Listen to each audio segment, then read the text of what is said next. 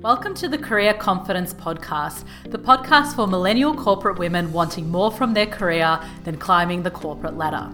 I'm your host, Maria Duca, a career coach helping you navigate your career with clarity and confidence. In this podcast, we don't shy away from having real conversations about topics that matter to us driven AF go-getters. From manifesting your dream career, negotiating the salary you deserve, creating your personal brand, knowing when it's time to pivot. We cover these topics and so much more. You ready? Let's dive into today's episode. Hello. I hope that you're having a wonderful week so far. So it is nearly end of financial year, which means it's performance review time. Now, I know that a lot of you, and myself included, sometimes can feel that performance reviews are overwhelming and scary and, like we're being judged. But in today's episode, I want to change or help change the way you think about performance reviews and, dare I say, make them a little bit more exciting for you, because they don't have to be scary and they don't have to be overwhelming. And if anything, it's a really great opportunity to, one, reflect on all your achievements, and two, set intentional goals for the next year of your career and of your current role. So let's dive straight into it. Now, my first tip is all about reflecting on the past year, on the projects that you've worked, your key achievements, how you moved the needle forward for the organization that you worked for. Now, a lot of us probably don't keep a record of our key achievements and don't regularly reflect on our key achievements. And so when it comes to performance review time, we're scrambling, trying to, go through all of our emails and have a look at what we did in the past year, because I know I've been there where it comes to performance review time and I'm like, what did I even work on this past year? Now, a great way to avoid that overwhelm is to set quarterly goals. And I've actually prepared a quarterly goal setting template, which I've linked to the show notes. So you're welcome. That will help you set your quarterly goals from here on out. And the reason why I love quarterly goals is because you break down the bigger goals into smaller bite-sized pieces and you're constantly moving forward rather than feeling like, what am I even doing? What am I even achieving? I have no direction and all of that. So quarterly goals are great in keeping you accountable and helping you then, when it comes to performance review time, reflect on the goals that you set for yourself. So it just makes the whole process a little bit more intentional. So if you haven't set quarterly goals before, that is okay. I will work on the basis that you haven't kept track of your goals and that you have to go through your emails. So we'll go through that process because I know that that is probably the bucket that a lot of us will land in, and there's no guilt around that because life gets busy, work gets busy. I get it. So a way to help you reflect on your key achievements is to, one, go through your emails of the past year and just reflect and remind yourself on what you worked on. If there's another way that you can track this, so for example, if you have a project management system like Asana, or you have a online workflow cloud that you upload all your work on, that is also another great way to reflect on what you did and what you achieved. So whatever way you record your work, have a look at what you've worked on, all the projects, and also when it comes to your emails, pull out complimentary emails. So pull out any emails where you've done a great job for a client or you got a compliment from your boss. They're really great emails to store. Anything. And as a tip moving forward, create an inbox in your Outlook that's called something like complimentary or praises or whatever you want to call it. And I know it sounds a bit, self-absorbing, but it's not, because it will help you moving forward when it comes to performance review time. And that way you can save all your complimentary emails in there. Look at it like testimonials of your work, right? So if you're running your own business, you want to get testimonials so then you can get more clients and more work. So look at it that way rather than this whole self-absorbing practice, which it's not. So once you've had this opportunity to go through past emails, to go through your project management platforms, and now you're clear on what you worked on, you're going to create a table. So whether that's a Word document and you create a table in there, or an Excel spreadsheet, you work with whatever works best for you. So you'll create a table and you will have in the left column, so the first column will be the list of projects, or the list of work that you've worked on in the past financial year. So you'll have that list. In the middle, so the middle column, you'll have a column called contributions. So in this column, you'll write in, how did you contribute to the success of this project? Okay. The last column, the third column, the right-hand side, is called the value add column. And in here, you will write, how did you move the needle forward in the organization? So let's just recap that quickly.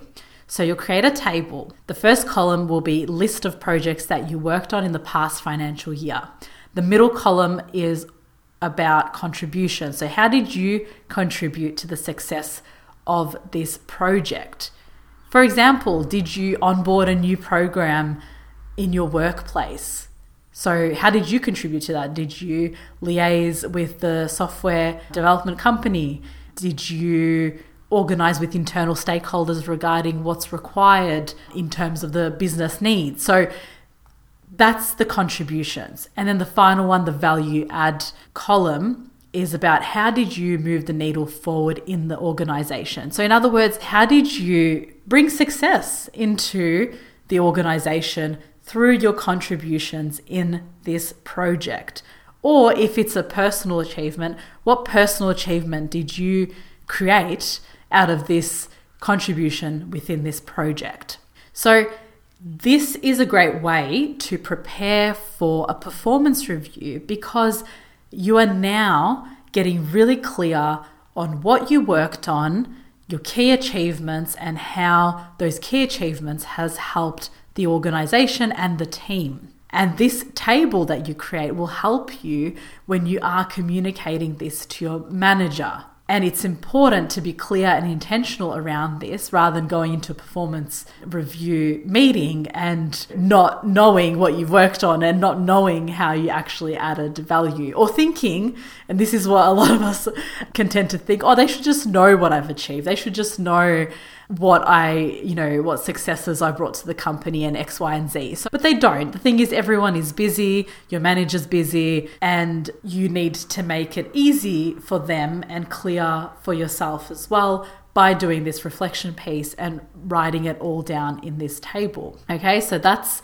that tip. Now you're going to think about your goals for the next year, for the next financial year. What do you want to achieve in your role? Where do you want to be?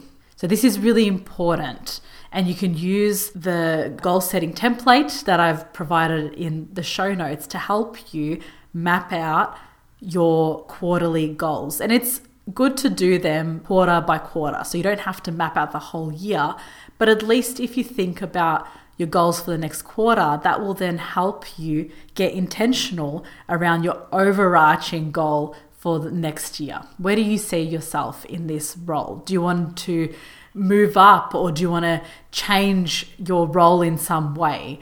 Do you want to add a particular skill set to what you already bring to the team? Do you want to, do a course or something that will help you up level in some way? So really think about your goals and what it is that you want to achieve in this role. The second part of goal setting, and especially before you prepare and go into a performance review, is thinking about how can your manager support you in achieving that goal? And it's important to think about this before you go into performance review, because your manager will want to help support you. They would want to see you succeed, and they'll want to know how they can help you get there.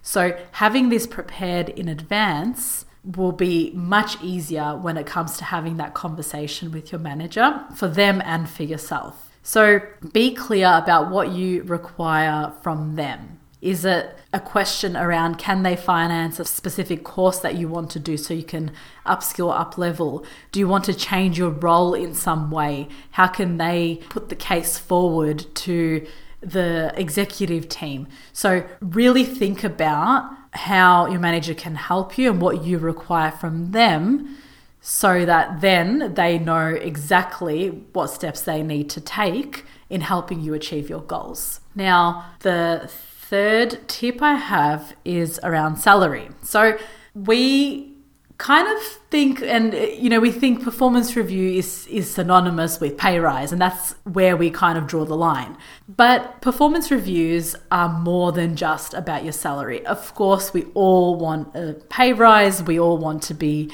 paid in a way that reflects the work that we do. 100%. That is what we all want, right? But performance reviews are not just about salaries. They're bigger than that. And that is why I started off this podcast episode by talking about reviewing the projects that you've done, how you've contributed, what value you added to the company, thinking about your goals for next year and what you want to achieve, because your role is more than just what you get paid. However, now we'll talk about the salary aspect.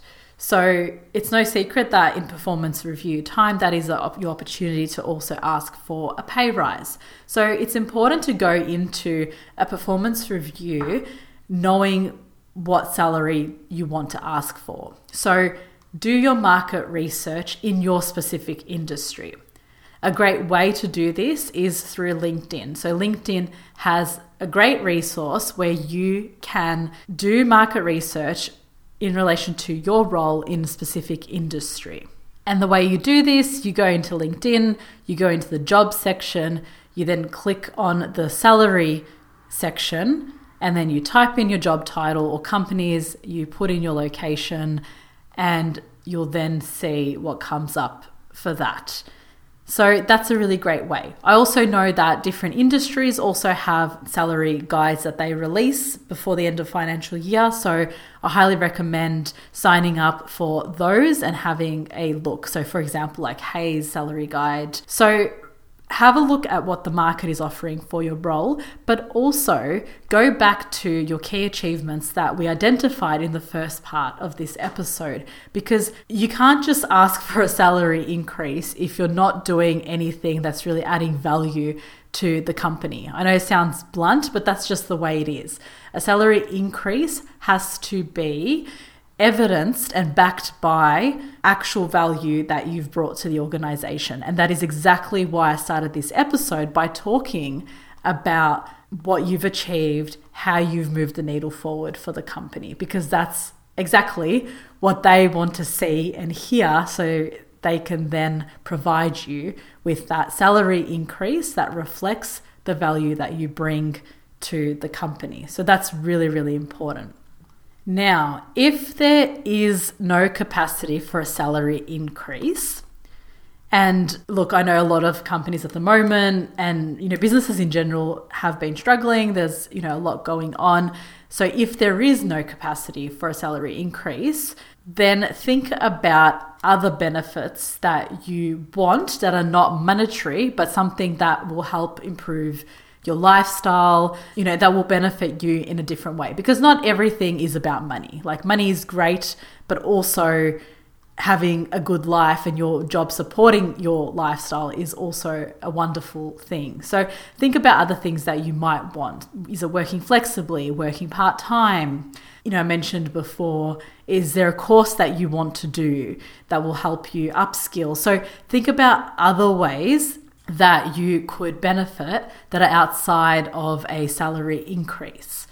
Now, of course, we want to go for the salary increase, and I highly recommend that you ask for a pay rise, especially if you can back that up with your key achievements and value add, but also have a think about other ways that you can benefit from your employment relationship outside of a salary increase. So there you have it. They're my top 3 tips. So just to summarize, the first one is all about getting clear on the projects that you've worked on and creating a list of those projects, how you've contributed to them, what value you brought for the company or your team, and then thinking about setting your goals for the next year, and in particular, setting up your goals quarterly so that they are more attainable, achievable, and so that it keeps you accountable as well to achieve those goals.